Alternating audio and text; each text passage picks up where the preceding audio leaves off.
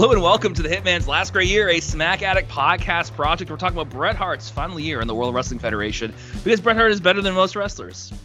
That's why we're talking about him specifically. That's why we're doing this. I'm your host, Matt Vaughn. And each week on the podcast, I have a guest co-host with me, coming to me live from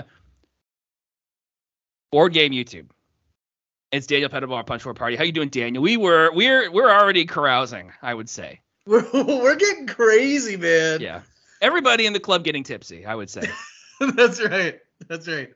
As whitely as I could can be say. here, as always, excited to talk about an episode of Raw for the ages. How does the September 22nd, 1997 Raw from Madison Square Garden compare historically to other Raws? Well, I mean, it's a Madison Square Garden, so immediately it is more historic than anything else. Is there a Raw that you can think of off? Is there one you can think of offhand where you're like this? There's a bigger Raw than this historically. It's tough. It's tough. It's tough, and it's for such a simple reason. What is the simple reason? Such a simple reason. But yeah, it's tough. I was like, this happens then? Like, Yeah. That's right. You mean the biggest wrestling feud of all time that changed the fortune of a company? I was like, I thought that all happened after Vince had turned heel with the screw job and stuff. But like, no wonder they were like forcing him to be called boss by like every other wrestler all the time. Right. They were setting this up, man. They're planting seed after seed after seed after seed. That's right. Just like me. Hey, folks. So yeah, let's get some context. We've got to get into this right now. So let's talk about last week's episode that we covered on the podcast. It was one night only. Had good old Joel on the podcast, good friend of Daniel's as well. Oh, nice. Yes, and we covered one night only in Manchester, England. Although I think it's what's another place? Anyway, I've heard different things. It's in the Midlands. It's in the United Kingdom. Owen Hart and Vader had an entertaining big man, little man bout. Bret Hart and The Undertaker had a good long match. And then sadly, Shawn Michaels stole the European title from the British Bulldog in front of his hometown fans after just what amounts to so much cheating, an incredible amount of cheating. Have you seen that show, Daniel? Like, I don't know how this. Oh yeah. Because you're a Shawn Michaels fan, and I'm watching that show, being like, and every time Shawn Michaels does something awful on that show, I'm like, how could he still like him? Well, this is the thing. Like, my story with Shawn Michaels is that I loved him as a kid, and then all of a sudden I took a little hiatus from watching, and I turned on the TV.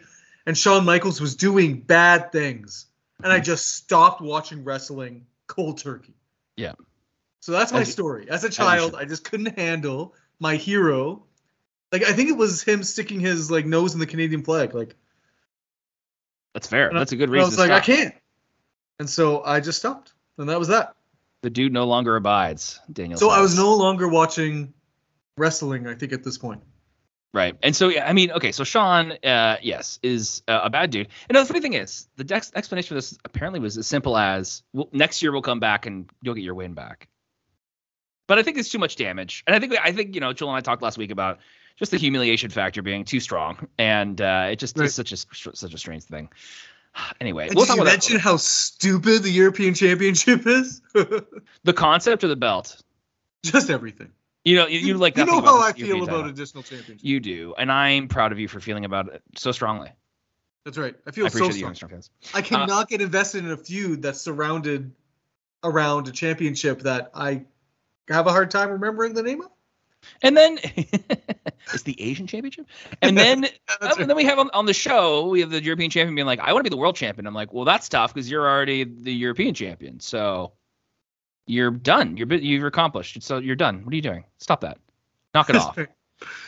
Yes. We often have bonus matches on the show because every time we do the podcast, we want to at least cover one Bret Hart match. That's the goal of it all. And Bret Hart is wrestling tonight. He's facing Goldust later on. So which I wasn't excited about when I heard that. And after watching it, how do you feel about it? Still not excited? Feel good. Okay. We'll talk about it. I had hoped that would be the case.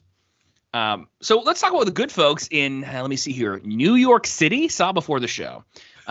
So there's dark matches. 2 to start off the night. Steve Corino of ECW fame took out Jimmy Cicero in a match that sounds very Italian and very New York. Hey, Jimmy Cicero's here. We're going to get a pizza pie. Bada boom. Pizza being eaten like out of the fans, like out of the stands. Like somebody's reaching over, getting some pizza pie. Hey. Was there sausage on? Okay. Anyway, also the Brooklyn Brawler won a 20-man battle royal for the #1 contendership for the WWF Championship. What? I don't know, but that's what it says on my information. Is that he's going to have a title shot. He's going to be able to wrestle for the world championship. Right? I might have happened on a house show. Okay, You know so they could carry house show storylines over? In Madison Square Garden, they can. Yeah, there you go. That's the only way. That's the only way I can kind of make sense of that, I would say. So let's take a look here. Steve Lombardi. Gosh, he wrestled for so long. It's kind of insane how much he wrestled for. Like, it's really silly. Daniel, they did do this, buddy, because they did Shotgun Saturday Night. Brooklyn Brawler won a WWE number one contendership match, and then when they came back to do a house show, Madison Square Garden in November 15th, Brooklyn Brawler wrestled where? Main event? Where are you from? Hit Shamrock. There we go. Yeah, he wrestled a 50-minute match. The fourth match of the night was a world championship match between whoever the world champion is then and the Brooklyn Brawler. So they actually did do that. Wow. I know. I'm into that. What a gift. What a thing to do. And then on Shotgun Saturday Night, Miguel and Savio, the Los Boricuas, beat the New Blackjacks after Savio hit a spinning heel kick on Bradshaw. See, this is the proper place for Bradshaw, below the Los Boricuas. That should always have been where he was. Just keep him there forever. Keep him lower than the European title. I am a wrestling god. No, you're not. No, you're not. Never were. You made me not want to watch wrestling for years, so you have to live with consequences of that. You made me not a fan, so think about that. I have a podcast now. Do you realize how bad you have to be to make me love wrestling now and hate it then? Dummy. Chains and Crush of the DOA won by disqualification against the Truth Commission when Jackal, who we've never been introduced to, but is still very much involved in wrestling and all elite wrestling, he interfered, leading to a brawl. Wow. Yes. So you're mentioning these things, and I'm like, oh, so that's why this episode of Raw was good, because it didn't have Chains or Savio Vega on it. Yeah, no Crush or anything like that. Savio Vega, you're gonna be, let's not be harsh to Savio. He had one good match, Matt. Let it lie. Yeah, okay. I'm fine with that. I actually won't even argue that. That's fine. Jesse James beat Flash Funk after hitting a pump handle slam. Pump handle slam. Why is it worse than a body slam? Well, you're pumping the handle, Matt. I don't want my handle pumped. Do you? I know a lot of guys. They pay a pretty penny to get their handle pumped by a guy. I'll tell you that much. I love it because it's almost a euphemism, but it's so literal. Yeah, that's right. It's just like, what else could that possibly mean? It could only be one thing. And by that I mean a firm handshake. Vader killed Henry Godwin with a Vader bomb, giving his team with the Patriot the win over the Goblin. So he just smashed it with a Vader bomb, which I just love to see. Big fan. Big fan. There's also a dark match after the show. And I think it makes sense. If you remember the last moment of Raw and I tell you what the dark match is, you'll be like, okay, I see it. Yeah, sure. Let's talk about Raw's War, September 22nd, 1997, a historic Raw for the ages. Let's go. For multiple reasons, I would argue, too. Let's go. We begin with a promo video for Madison Square Garden. They call it the world's most famous arena. I contend the Coliseum in Rome, the world's most famous arena. Tell me I'm wrong. Wembley. No, you're full of shit, Matt. Hey. Madison Square Garden. Wembley, Live Aid. What's bigger? Tell me. Come on. Let's go. No, Madison Square Garden. Kofi Kingston. Randy Orton. Love it. No, we do see some. That's the thing. Can I just go in a little bit of Madison Square Garden time? I want you to. I want you there. WWE has shoved Madison Square Garden down my throat since I was a little child. So yes, when I was 8 years old, I knew that Madison Square Garden was the only place that wrestling ever took place. Yes, that's what I had grown to understand. That's where it matters. And that anything important that happens in wrestling happens at Madison Square Garden. Yeah. And then I grow in my wrestling fandom and I see a lot more shows, a lot more things. And I come to realize that, like, they wrestle at Madison Square Garden a lot. And some of it is historic and really good, but some of it's just normal. And so when normal stuff happens at Madison Square Garden, it kind of puts this interesting, slightly bad taste in my mouth for, like, I have to try hard to believe that Madison Square Garden is the Mecca, when you just kind of have a really mediocre Kofi Kingston Randy Orton feud in 2009 culminate at Madison Square Garden. It was a cool boom drop, but anyway. So I struggle, but yeah. Boom drop, let's be real. Joel from last week and myself from this week, we have been to Madison Square Garden together. And so there's pictures of us outside of Madison Square Garden doing DX poses. Okay. Doing DX poses specifically?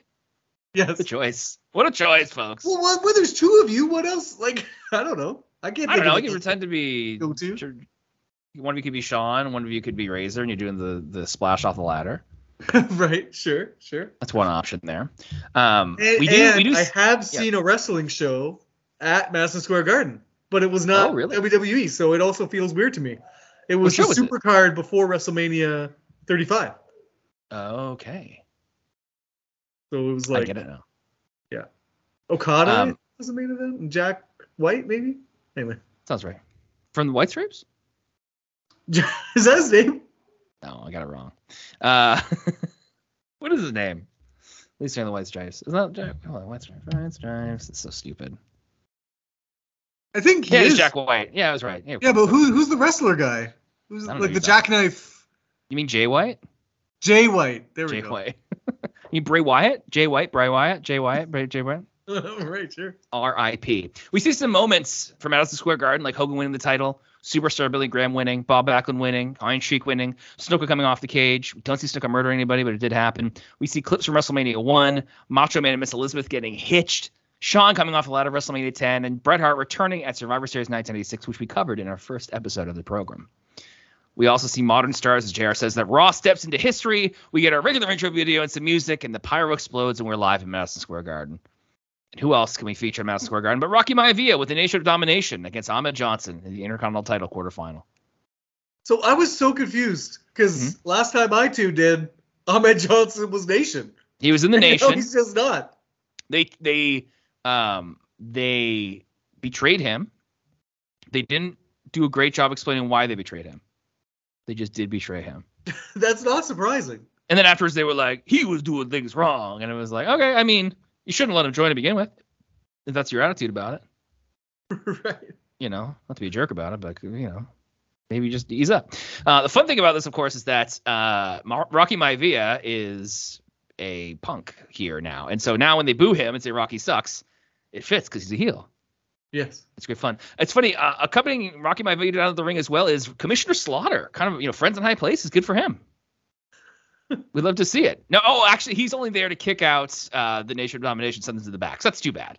That's right. I do kind of love Sergeant Slaughter just hanging around a lot. I'm like, sure. He's a very active member of the group of the show. He is out there doing his thing. Yes. He is. Yes, he's very prominent that way. It's like a fine replacement to Gorilla Monsoon, you know? Well, all you needed was somebody with a little bit of credibility and just to be present. Well, and I really like this, right? Because for a long time, the general manager or whatever you wanted to call this role was like either heel authority, was just like really stupid, like Jonathan Coachman, or they had like a shtick. Yeah. But now, like with Adam Pearce, they've really settled on just a guy doing his job. Just a guy doing his job kind of capably. And then they added Nick Aldis though too. So and Nick Aldis is playing a similar character, but now they're doing the Survivor Series head to head. But that's fine. Yeah. That's for if the podcast comes out, I believe. Yeah, which is fine. But anyway, so Sergeant Slaughter is kind of giving us that vibe, which I really appreciate. Just like, I'm here to keep things in order. I'm not siding with anybody. It's good. Yeah. If I'm going to side with somebody, it's going to be the face. You know. It's fine. That's right. That's right. We see the bracket for the tournament. We learned that despite Farouk losing to Ken Shamrock last week or the other week, he advanced to the tournament because Shamrock is injured. So is that real? I mean, Shamrock, I can never tell with Shamrock, man. He's always like getting hurt and not being hurt, and I find it impossible to know. Like the clip they show later, he's like straight up bleeding from the mouth. Yeah, he bleeds from his mouth. He just bite his tongue, or that's all he does though. He's just bleeding from his mouth constantly. He can't not bleed from his mouth. Guy's got a problem. It's also funny to me. Ahmed Johnson's being treated as a face here, but all he did was he was turned heel and joined the Nation, then got kicked out of the Nation. He's done nothing nice since then.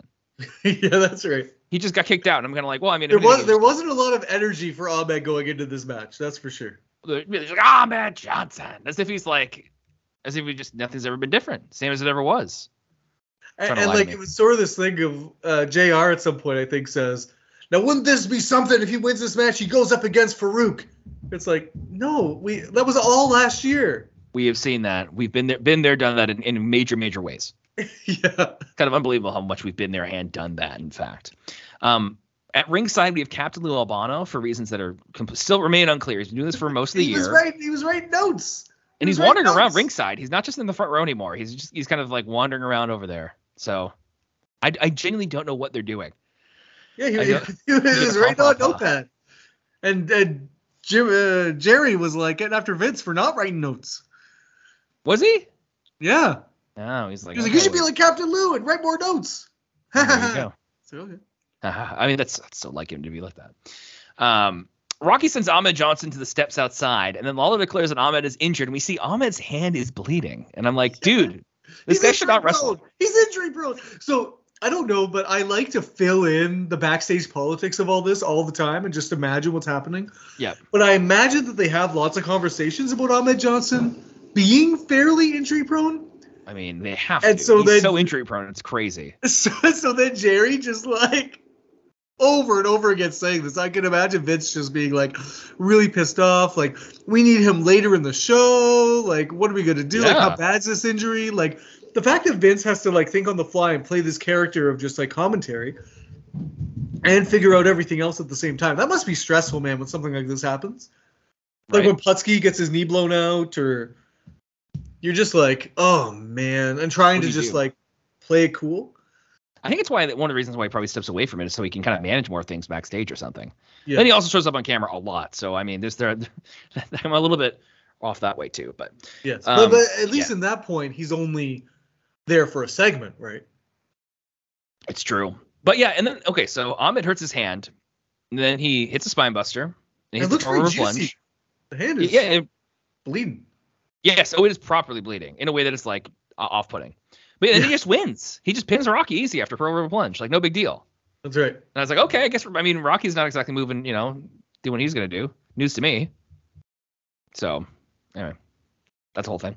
And then we hear Stone Cold's music hits, and he's in the crowd.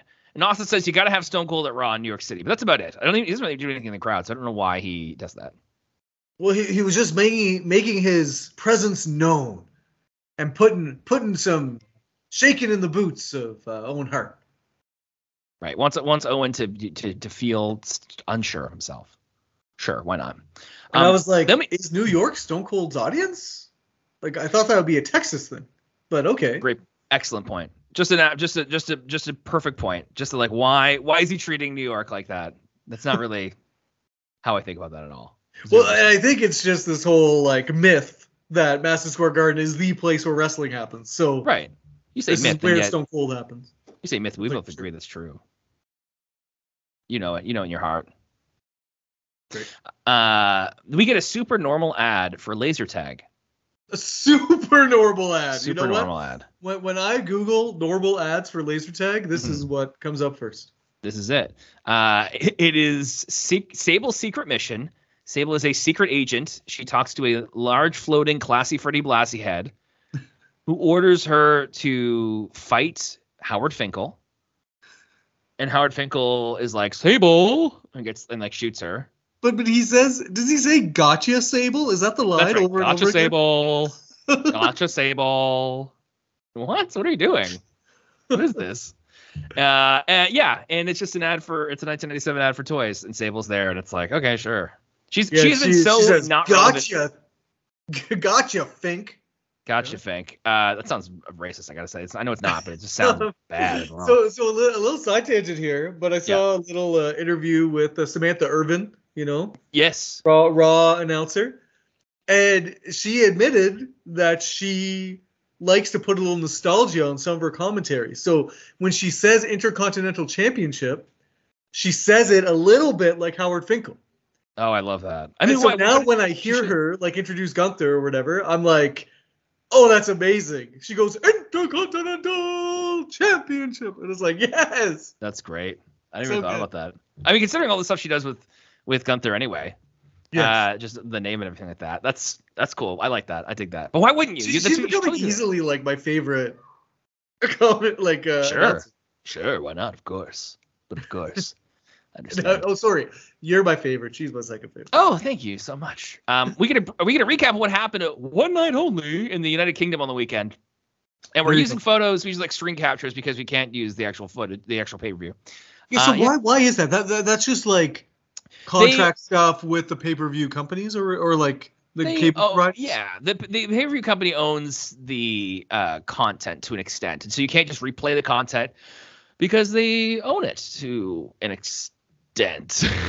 Does that make sense? You said the same thing twice. I know I did, but that is my understanding of such things. Yeah, great. The nature of things, as they say. With David Suzuki, of course. It's David Suzuki. That's a joke. I don't think Americans would get that joke, or anybody else. Okay. The Canadian reference, folks, guys.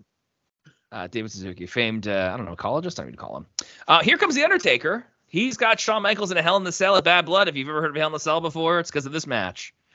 And Vince is here to interview him, and we're told that the winner of this match will face Bret Hart for the WWF Championship at Survivor Series in 1997. So if you're listening to this, we're coming close, man. We are. If you're listening to the show and you're like, wait, if you don't know what happens at Hell in a Cell, but you do know what happens at Survivor Series 1997, you got spoiled just now. Because you're like, well, I know who faces Bret at Survivor Series 97, but could have been different. Vince describes the cage that's going to be at Bad Blood as the largest ever in the WWF, and he says it'll have a lid. I wouldn't use the word lid. I would say roof. I think lid is a weird word. he didn't know what he was talking about. Because he also refers to it. Is this right? Like he says, Hell in the Cell. Is that what we call this match? I think he might very well. I don't think it's not what we call the match, but I think we call it Hell in a Cell, right? It's an L Cell, yes. Now it is the cell. Yeah, so, that's true. But just like it's just interesting as this match is coming to fruition, where we have a history of it now that we didn't then, and so hearing it talked about in early renders is interesting. Yeah, they're like, we're doing this thing. I don't know if we're so sure about what we want to do with it. We don't know if it's any good or anything like that. But yeah, I don't know. Hell inside one of the cells is going to be happening, so it's fine. In one of your cells. Hell in your cell. Hell in the cell. Hell in your cells. It's going to be inside your guts. Vince also says the ring will be thoroughly searched underneath. And I'm just wondering if there's any chance they might try to reinforce the door. Just as an idea. Yeah, I mean, sounds like a good idea. In case visitors arrive, family. Who are strong enough to rip the door off the hinges. It's funny you can rip a door off a hinge, but like Kane, spoiler, Kane never like he should have had a submission where he like tries to break someone in half. He's a horror movie villain strength. He should just. We know he can do it. Why not like do that? Sorry, anyway. Always. Exactly. Anyway, that's just a thought I have. That's my suggestion there. Undertaker says he's going to watch Shawn Michaels' corpse rot in eternal damnation. Straight up, just like death, murder. Death. Bro, you're a wrestler. You're going to fight him. Don't kill. What are you doing? You don't have to kill. He's not going to die. When you start to murder him is when the ref says go away. You're going to get fired.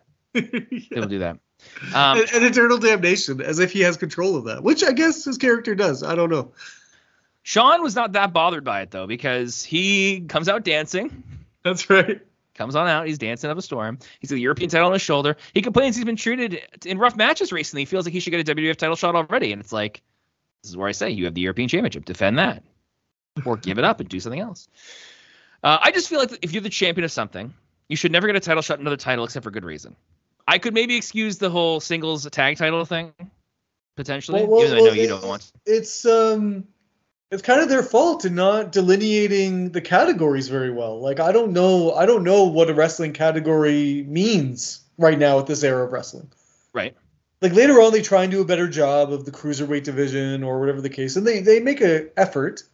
But right now the European Championship doesn't seem like, even the Intercontinental Championship and the World Heavyweight Championship doesn't seem like there's rules about how you can compete for it or who gets to compete for it or what. It's true. There's very few rules that way. Because it's a weird thing where it's like you compete for the IC title, you win the IC title, you lose the IC title, then the next thing you're competing for the championship, and you're like, but you lost the thing. Like if it made sense, which I'm not saying it should, I don't care. Yeah, but we don't have to make sense that way. It would be IC champions wrestling with the belt against the champions, like Ultimate Warrior style. Yes. Got it. Yes, it should always be the number one contendership. Yes, is the idea. Yes, I mean, you would constantly have the title. But what is? I think TNA, which I think it might be called TNA by the time this podcast comes out again. That's right. Exciting news, everybody. Either they did or someone else had a rule where it's like, or it might have been Lucha Underground, where if you have the mid card title, you can give it up, and if you give it up, you can get a title shot at the world title. But you have to fully give it up. If it up. was Lucha Underground, you probably got a mystical medallion that you could use I to believe that would capture be the souls case. of some kind.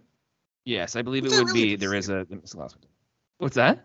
Which I really appreciated. I thought that was. Of course. Oh yeah. Of course. I love the mystical aspects of it for sure. So yes, we cut from that promo abruptly and take a commercial break. I don't know why. It just ended in a way that was like pretty surprising. That was crazy, but like excellent cliffhanger TV style. So like they don't nail this now, especially like often you'll go to commercial. They do a good job of like setting up the commercial so the action stops a bit, or there's like a moment to cheer or boo, and then it goes to commercial. But like right at the end of a promo where it's like at its zenith, it just goes, and then all of a sudden, when you come back, you're into the next segment. That's pretty good TV. Yeah, I don't disagree. And right away we get Sunny, and Sunny is here to be a guest ring announcer for the next match, which is the Legion of Doom versus Farouk and Kama of the Nation of Domination. And these guys are supposed to be in a tag team match, a 6-man tag team match at Bad Blood. But Shamrock was going to be the third member for LOD, and he's injured, so I don't think that match is going to happen the way they've been promoting it. So don't hold your breath, folks. The Legion of Doom go for a doomsday device on Farouk like pretty quickly, like shockingly quickly.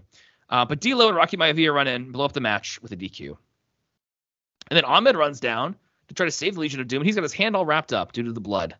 Then Ahmed just gets his ass beat. So yeah. Always fun when they have the faces come in to like save somebody and they just get there, just kicked. Just like these little jerks. There's like a moment because they got to keep the narrative on track, right? So they give you your babyface moment, but then we got to just keep them down. That's right. So anyway, that was like a pretty quick match kind of a thing there. So yeah, not much to it. We take a break and see a clip of Superfly Jimmy Snuka flying from the top of the cage. You kill people. That's fine. Kill a person. Not fine. I'm just telling you what happened. Kind of, they show Chris Benoit on here. I'd probably say something about that too. It's like, oh, Chris Benoit. And you know what? I would say the worst thing about him, which was, he was pretty mean to some wrestlers backstage. Wasn't the nicest guy in the world. There you go. Yeah, had his own personal problems professionally. Next up, we have Owen Hart with a security detail going up against Brian Pillman with an unwilling Marlena. Yeah, so this storyline has progressed in ways that I'm very uncomfortable with by the time that I got back into it. Oh, you don't like it? I don't love it. I thought you like it because he like Marlena. He like Marlena look. But Marlena lost her look, man. No, he like this Marlena look. This Marlena look better. This Marlena looks good, but it looks sad and good. It's like, whoa, you look good, girl, but for reasons that your life's probably going off the rails, and I don't like what that means for you in your life. And less than ideal for sure. And I don't like. It's just a crazy storyline. It's so crazy. It doesn't make any sense. I know it's a lot. I'll tell you that much. It is a lot of information. Yeah, Owen Hart has new music here, folks. Okay. It's like it's got more of like a hammer kind of anvil kind of noise to it. It's no longer an anvil. It's ironic. I think it sounds like an anvil. Yes. There it is. Pillman's got his arm in a sling, and we see Marlena's wearing a black skirt and a shiny bra. And Vince says that when the 30 days... Essentially, I guess. You're right. Sorry, yeah. I mean, tell me I'm wrong. Vince says when the 30 days are over, that is to say when Marlena gets to be returned back to Brian Pillman, Goldust and Marlena are going to have another wedding to renew their vows. And I don't know how they would have ever planned that. Right. Not really possible. Also, Brian Pillman dies the day before, so that's why that doesn't happen. Oh, bummer. Yeah. Pillman gets on the mic saying he's... So we don't get the end of this feud. Yeah, no, we do not. We do not get the end of this feud. Is that like the day of Bad Blood? It's the day after, yeah. He dies the day of Bad Blood, and then day after is when they were going to do that. So yeah. Yep, that's how it happened. So Pillman says he slipped in the bath and broke his arm after he gave Marlena a good time. So he's going to have to forfeit to Owen. Owen is fine with that. And as he's saying this, Commissioner Slaughter wanders out, probably from hanging out with Rocky Maivia, his new buds. That's right. He gets on the mic, and he doesn't believe in Pillman. He doesn't believe him. He asks where the X-rays are, where the medical report is, and Pillman says they're elsewhere. And which, first off, I'm kind of like, you're willing to sacrifice this guy's health just because you're not satisfied with the information you have in front of you there. Like, dude, like, that's awful. Like, just believe this guy saying he's injured. You want to get hurt? Come on. Let's get serious here. Then he does he pulls a fast one where he tosses Brian Pillman the mic, and Pillman can't help but catch the mic with his injured arm. It was a think fast joke too, which is amazing. I do love that. Just kind of like, here you go, do that. And so Commissioner Slaughter demands the bell be rung and that they wrestle, or they'll both never wrestle in the WWF again. So off we go. And I think the first part of this match is genuinely very funny. It's amazing. You've never seen it before. I'm into it all the way. They should do it more. Very mild-mannered chain wrestling. So good. They're about half speed. So they're like going, and like there's a very gentle snap mare takes Owen down briefly, but like they're going at a speed of like unwilling fighters. Yes. It is pretty fantastic, I would say. And then we take a commercial break, and then during the break, Marlena hit Owen Hart with a purse. Which is too bad that that they didn't time this right. And that this didn't happen on TV. Oh, you don't think so? Oh, it's okay. I mean, it happened. I mean, the live show thing. No, but like it would have been nice to see that play out in real time. See that moment. Yeah, that's fair. I can't argue with that. Marlena hits Owen Hart with a purse, getting Owen mad, and so he takes it on Brian Pillman, punching him and tossing him into the steps. And then we see Marlena, and she looks happy with herself. So, which I liked as a detail. It's a pretty good moment to be like, she's like, whew, like in this time of so much, so little ability to have any sort of autonomy, she's able to do something to get her way. That's right. No, that's good. And it's not India level detail, but I'll take it. I know we can only we gotta be happy with what we got. It's feminist. That's the other part of it too, so that helps. That's right. It is not. So yes, the match is no longer half speed. It's kind of a rough looking cross body, which takes out both guys. Well, so like I used to think like that was like Ziggler and Bryan Danielson kind of brought that kind of move onto the forefront. Like it was like, oh, who does that? But no, they've been doing that for a long time. You're seeing it here. That's right.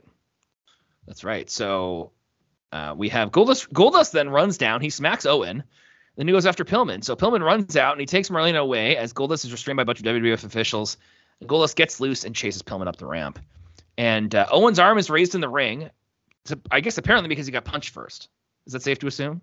So, no, did he get punched first?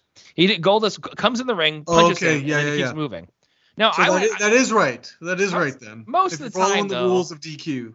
Most of the time with referees, I would usually say, like, if you hit one guy and you immediately hit the other guy, you can kind of do like a double DQ. Like usually you don't go like order of operations, Matt. Order of operations. I know it's a real PEDMAS situation. And BEDMAS. I learned it in French. Parenthèse. Yeah, there you go. All that. So Owen's arm is raised in the ring and he gets on the mic and he declares he's going to tournament finals. Well, I have to point out there's another quarterfinal match next week, and so this Owen Hart will have a huge amount of time to prepare for it. Right. Because in theory he gets 2 weeks and the other guy only get 1 week. And he just gets ripped, like just totally. Yeah. As he had 50 pounds of muscle. Like, oh my gosh, terrifying. He knows exactly what he's doing. It's like Drew McIntyre levels of evolution. Like that's right. Suddenly, Steve Austin runs down and attacks Owen Hart, drawing an Owen security detail into the ring, and they nearly whack him with the nightstick.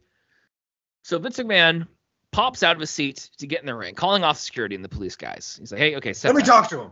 Also very funny to think that if you ask somebody about this historic moment, you'd be like, did you know it started off as an Owen Hart Goldust match?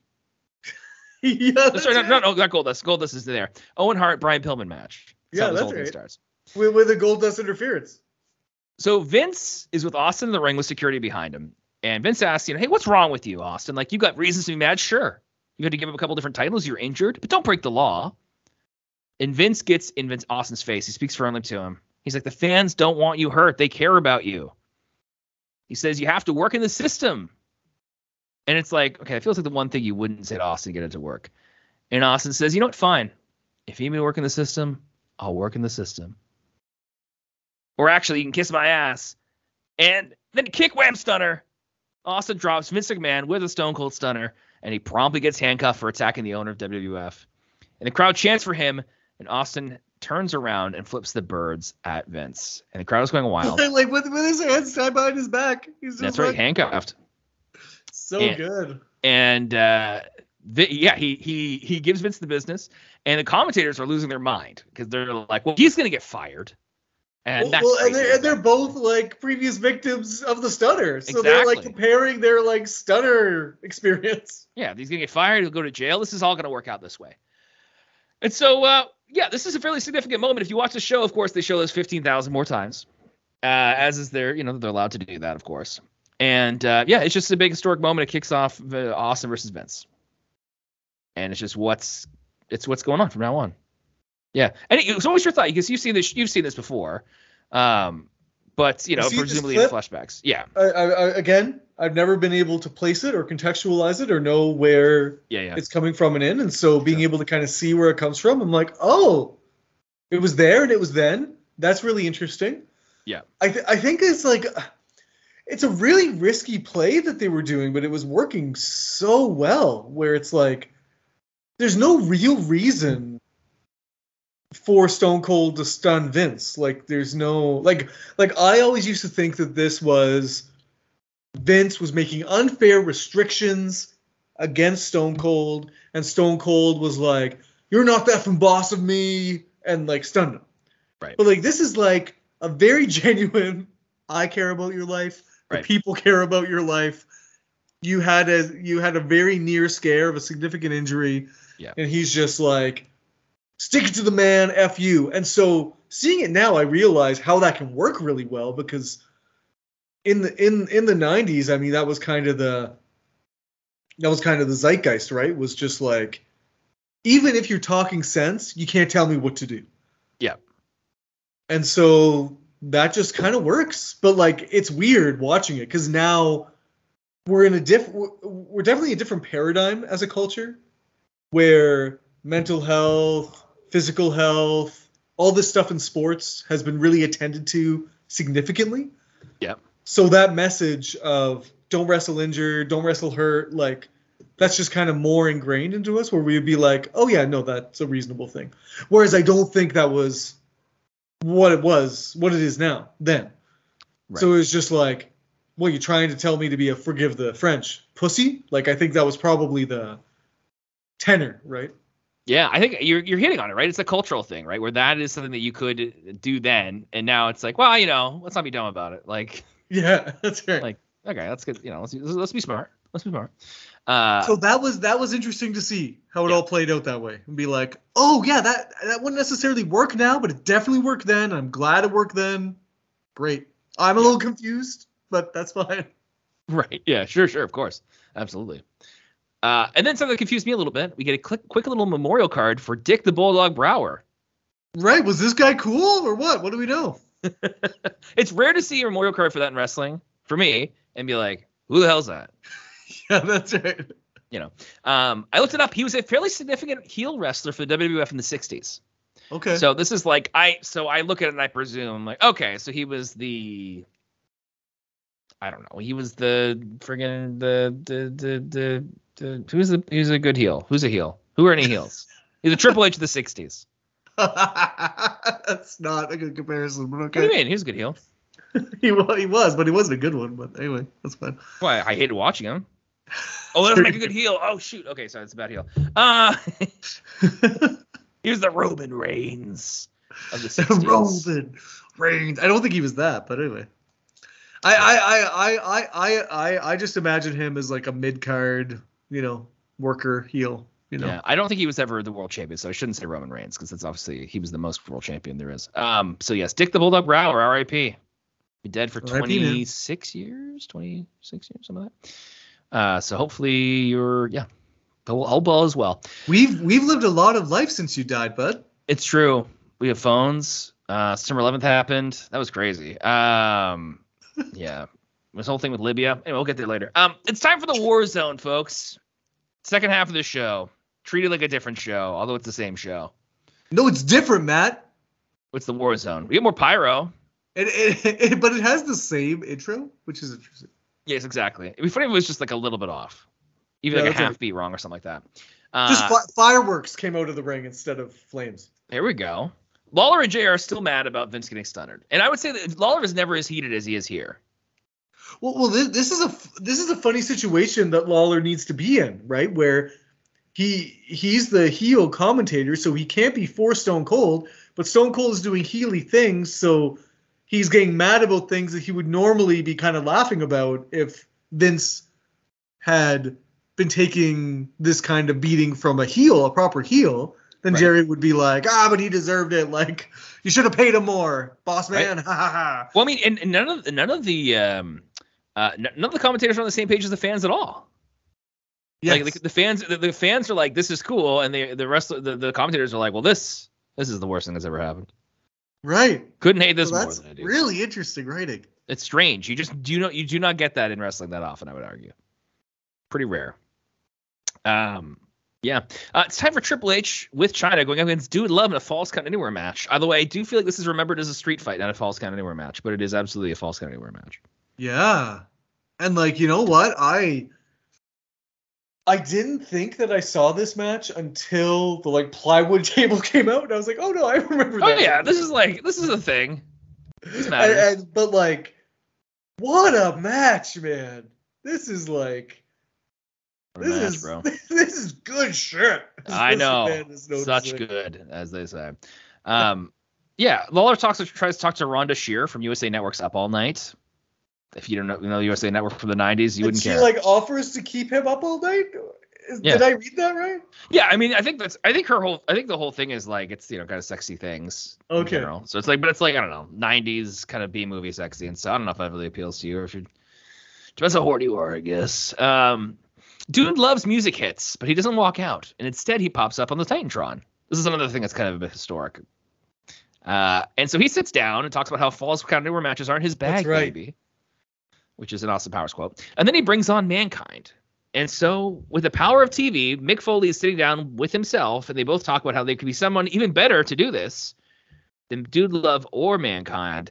And we get another Mick Foley as they introduce Cactus Jack. That's right. He walks on screen. He's wearing his classic shirt, which you've seen a billion times at wrestling shows, I hope.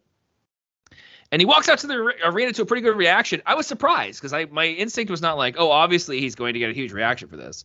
Well, this is where we say the New York crowd, right? Like they would have their finger on the pulse with some of this stuff. So you get a big old ECW chant. That's right. And so this ECW chant, and they're all excited about seeing him.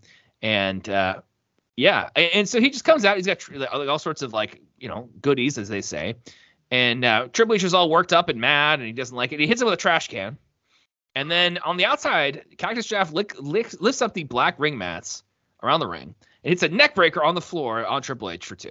And now we know where we're at. He situates us perfectly. We know what we're in for. We know what's going on. That's it. That's the energy of this match. And it's just one of those matches where they do a bunch of stuff and you're like, that would just suck. That would just suck. That would just suck. Yeah. That'd be tough. Cactus Jack chases Triple H around the ring, but China cuts him off and drops him with a clothesline and then knocks him over the barricade into the crowd. Yeah. And Triple H and Cactus Jack fight to the bowels of Madison Square Garden. Triple H slams Cactus and covers him, but he doesn't win. Although he walks out of the backstage area thinking he won, but he did not actually win. I love that. Yeah. And then allows Cactus Jack to surprise him with a fire extinguisher. And he throws him into the barricade. And the barricade, he kind of falls into it. He leans on it. Crumples over, just sort of folds like paper mache, man. Falls on the dang floor, man. It's crazy. I'm like, what are you thinking when you're just not really paying attention to the show? You're there because your buddy's there. And then all of a sudden the barricade's just not in front of you anymore. Right. You're going, oh, I can just walk into the ring? This is kind of wild. It's right here. I'm available. Do the rules change when the apparatus changes? That's right. It's like, okay, I'm not allowed to go over the barricade, but there's no barricade. So, it's still be going over it. This was the one missed opportunity that I was disappointed about. Was doing a spot where one of them either lands on or one jumps off the other onto them laying down barricade. Right. I thought there could be a really cool kind of spot there that they didn't really capitalize on. But other than that, yeah, it seems the kind of thing I think if they were improvising maybe a little bit better, they might have done that. Yes, I could see that. I totally get that as a thing. Yes. So, Cactus Jack goes to elbow drop a trash can on Triple H on the floor, but Triple H moves, and Cactus Jack just hits the can, which smushes underneath him. It looks great. Yes. It helps that it's actually the crumpling. Yes. We need a survey of just best elbow drops in wrestling. Ooh, I like that. It just one, and not like the people who do best, but just like, this elbow drop from this time. Oh, nice. I like that. We take a commercial break, and when we come back, Triple H has a mop. He smacks it on Cactus's back. And Cactus Jack gets a sunset flip from the apron to the floor for 2, and they're right by that exposed floor. So it's like pretty dangerous stuff, I would say. Triple H gets back body dropped on the floor.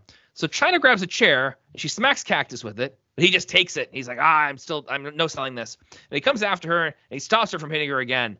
And then Triple H smacks Cactus from behind, and Cactus bonks into Chyna and the stairs, taking her out of the equation. This looks sick, man. They show it again at a different angle, and you're like, oh, okay, she's okay. It's not as bad. But like that first angle, it just looks like she just gets obliterated. Like her skull just gets crushed in between the girth of Cactus Jack and the steel steps. Yeah, for sure. So she's out of the equation. So they fight up the ramp, and Triple H hits a back suplex on the steel ramp for a 2 count.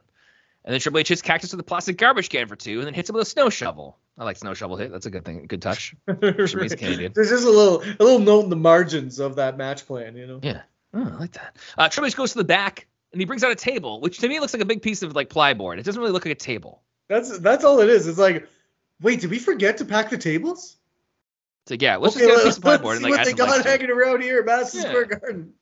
So Triple H gets on the table with Cactus Jack. He goes for a pedigree on the table, but Cactus stops it. He counters with a pile driver through the table onto the ramp. The table shatters. Cactus Jack lays an arm on Triple H, and he gets the 1, 2, 3. And Chyna runs up belatedly to try to stop the count, but she's way too late. I love that touch, though. It's a good touch. It's a good touch. And that was just a cool match, man. Oh, man. Like, what do we say? What do we say? Good piece of business, right? Very good piece of business. And one of the things that adds to the mystique of the show. People like that a lot, and they should. Makes sense.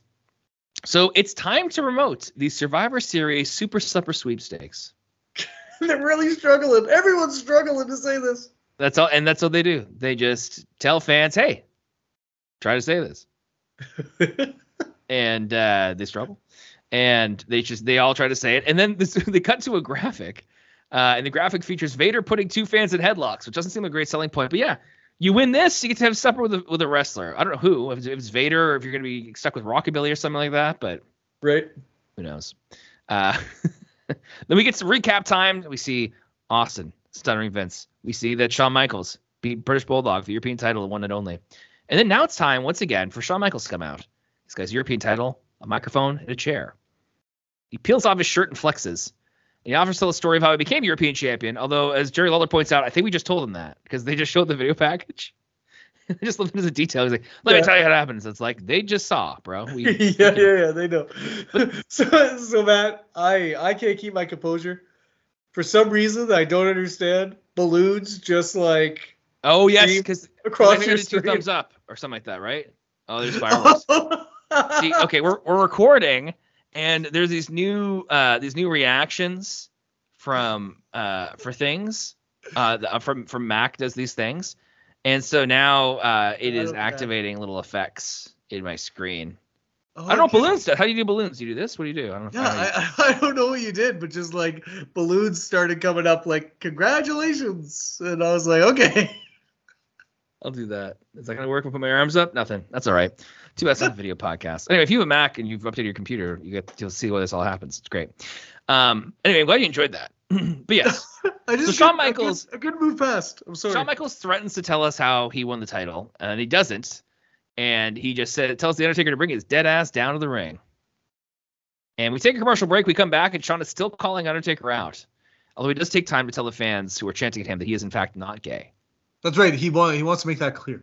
Yes. Out comes The Undertaker, and he seems to pick up that it's kind of a trap because he gets halfway down the ramp, and Triple H runs down. He's got a bandage on his head, and Undertaker just spins and hits him before he can actually hit it, like before he can actually attack Undertaker behind his back, which I like as a detail there. But also, Shawn's got a chair, so he whacks Taker a couple of times with it, and it becomes an easy beatdown as Rick Rude and try to come down too. And Triple H and Shawn Michaels, they both take a moment to just yell at a woman in the front row. I don't know who she is or what she said, but they give her an earful for sure. Wow. And so yeah, this group that is yet to be named beat on Taker, and then they leave. But then Undertaker gets to his feet and he grabs a chair, and they have to leave a little bit quicker. The strangest thing about this segment is Rick Rude stomping down on Undertaker with loafers on, and like his pants like billow up, and you just see like really skinny ankles. Just like you see really skinny ankles and like a lower calf that's like still skinny. And it's like, oh yeah, that guy looked way better when he had like knee-high boots on. Yeah, and he was, probably worked out more that way. And now he's injured, he's tired. It's all that stuff. Like, it's tough. It's tough stuff. So I was entertained by that anyway. Entertained, yeah, fair enough, absolutely. Now it's time for Bret Hart versus Goldust. This is a non-title contest.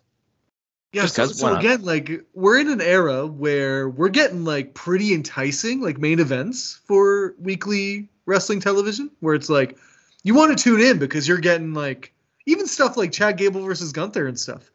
It's like if you watch the product, you know that that's going to be amazing. If you don't, maybe you're not. But so I'm just kind of befuddled sometimes by the booking in these older shows.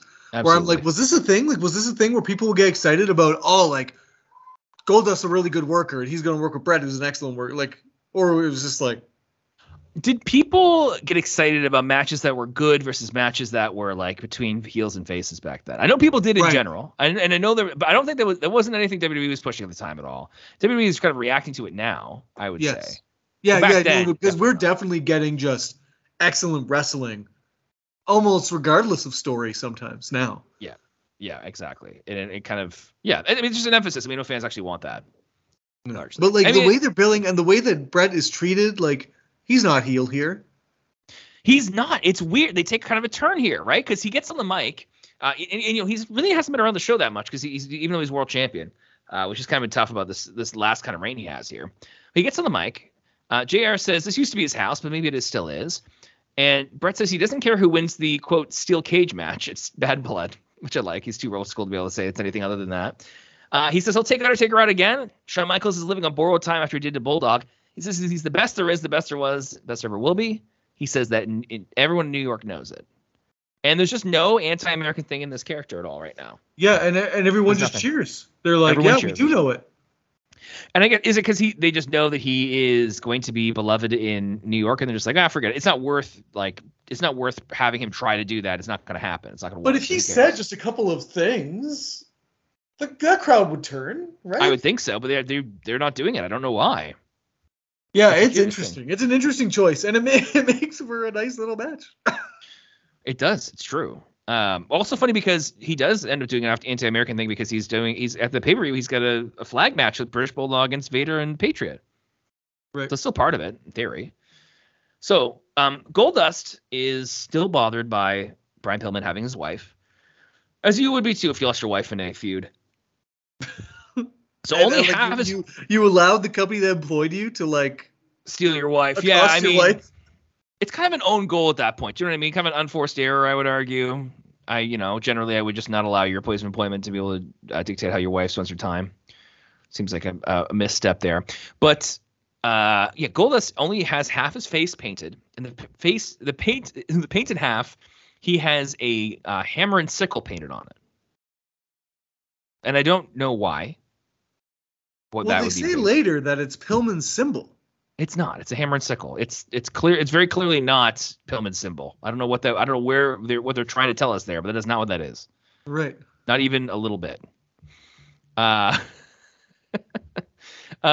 yes. I mean, we all do crazy things when we're struggling. That's fine. Lawler is just going to keep talking about suggestive things about Marlena and what she's getting up to as JR becomes more and more frustrated with that as a thing.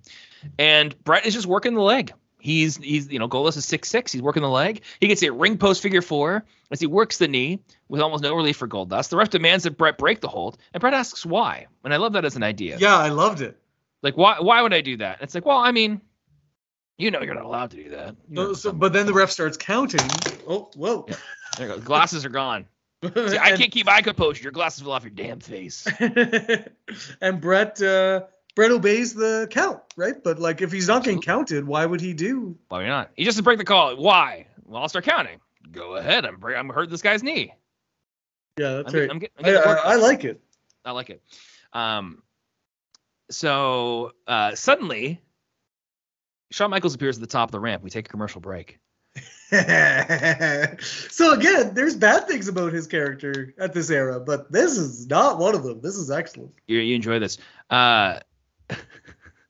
JR says that Shawn Michaels has attitude. Oh, if you're counting the times they say attitude, folks, you can add a tick to your little scratch board right there, as they say he's got attitude. The fans are chanting something, possibly Shawn Michaels, but it's hard to hear what they're saying. It's probably not that politically correct, as they say. That's right. So yeah, I mean, Goldust is just getting mostly dominated, working over the knee. It's only when Bret tries for a suplex is Goldust actually countering and gets some proper offense in. Mm-hmm. And Goldust hits some strikes, but his leg is in bad shape. He does get a couple of good punches to the face on Bret, and the two of them end up outside where Goldust beats on Bret. And then he gets a bulldog for two, Goldust does.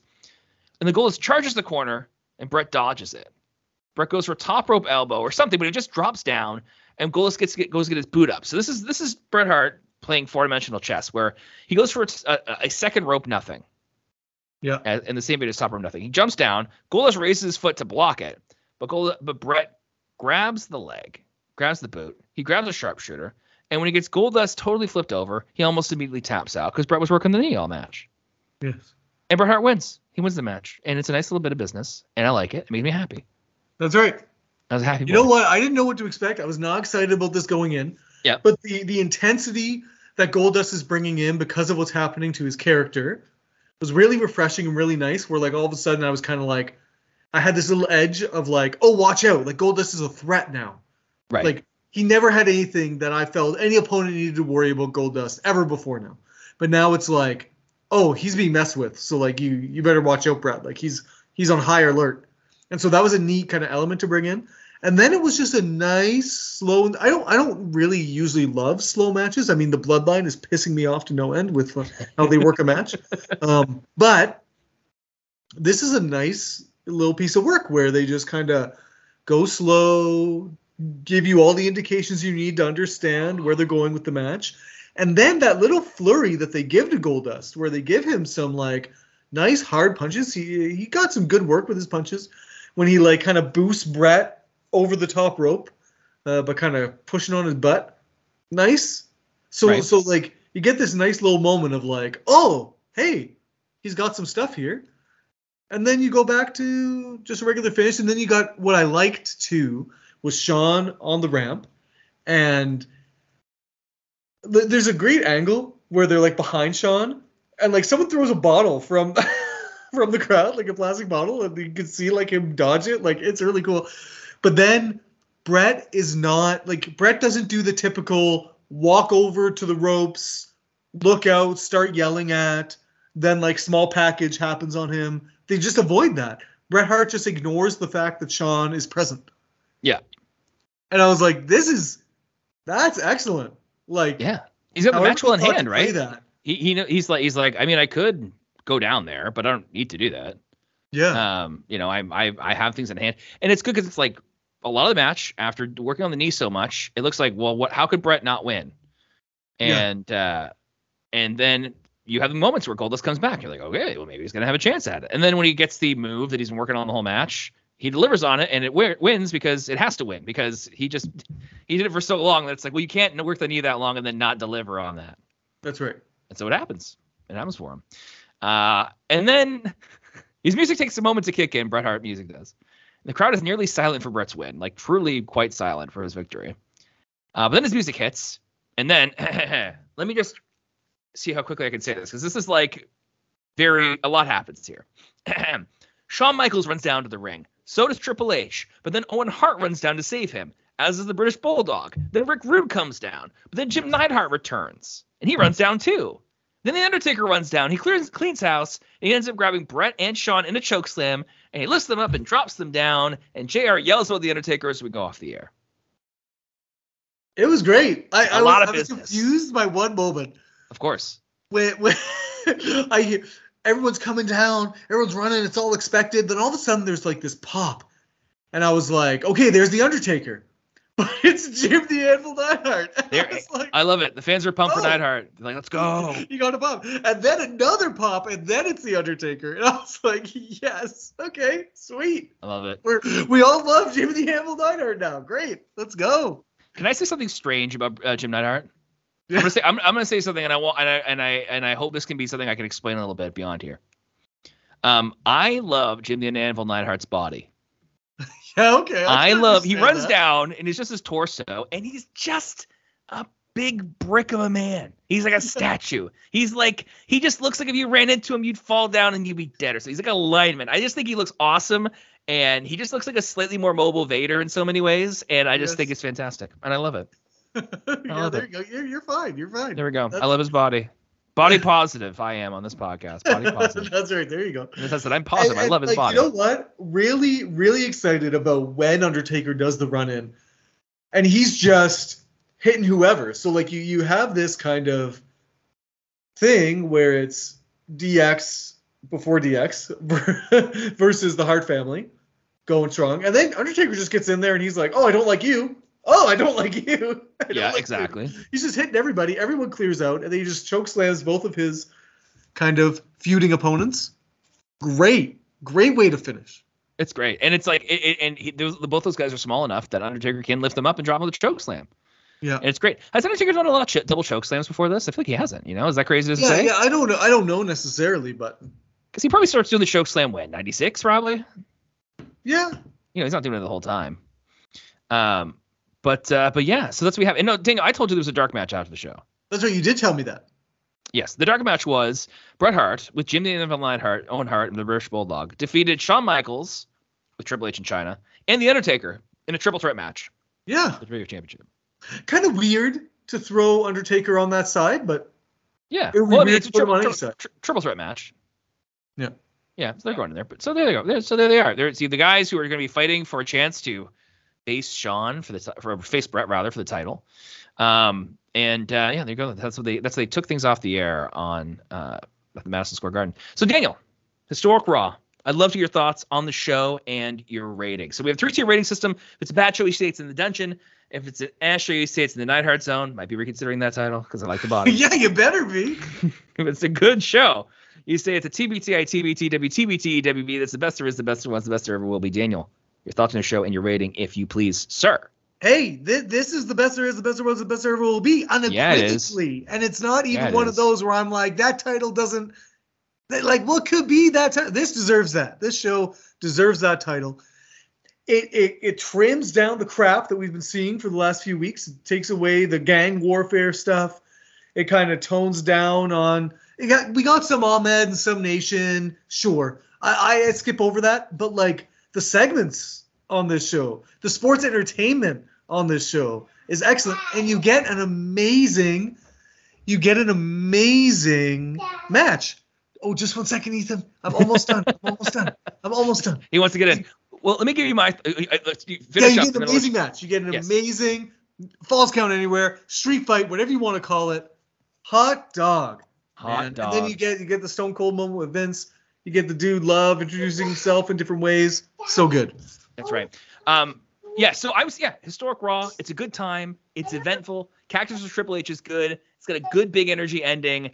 And again, the filler. There's no light heavyweight matches. There's no nobodies. There's no minis matches. So it's an easy TBT. If you want to watch a Raw that's just like historic, if you don't know what, just watch a pay-per-view, you want to go check out a Raw from like a huge moment. You can Attitude Era ones are always fun, but this is like a good early Attitude Era one, I would say. If not, another way you could argue the start of the Attitude Era. That's another thing you could say about the show. You could. Almost the start of it. Absolutely. Folks, next week on the show, we'll be covering the September 29th, 1997 episode of Raw is War. The bonus match is a cage match between Bret Hart and Shawn Michaels from 1993. It is from a taping of Superstars. It's not that easy to find on the WWE Network and Peacock, as far as I can tell. But if you search on your Googles, on your Yahoos and your Ask Jeeves, and if you type out Bret Hart, Shawn Michaels cage match online, or you don't have to type in a line. You can just say Shawn Michaels, Bret Hart cage match. You will find it. It's about 12 minutes long. I guarantee you it's the only Shawn Michaels, Bret Hart cage match you're going to find there. So you find it there. It's on Reddit. It's on YouTube. You'll find it. So check it out. Let's get into the show we talk about there because, as we approach the Bret Hart, Shawn Michaels season, and as we approach Bad Blood with cages and such, we want to share this with you. So we're looking forward to talking about that next week on the show.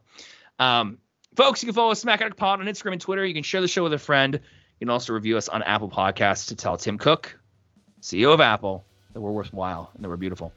Daniel, thank you for taking the time to be here, and thank you to your sons for only popping by when it's absolutely necessary.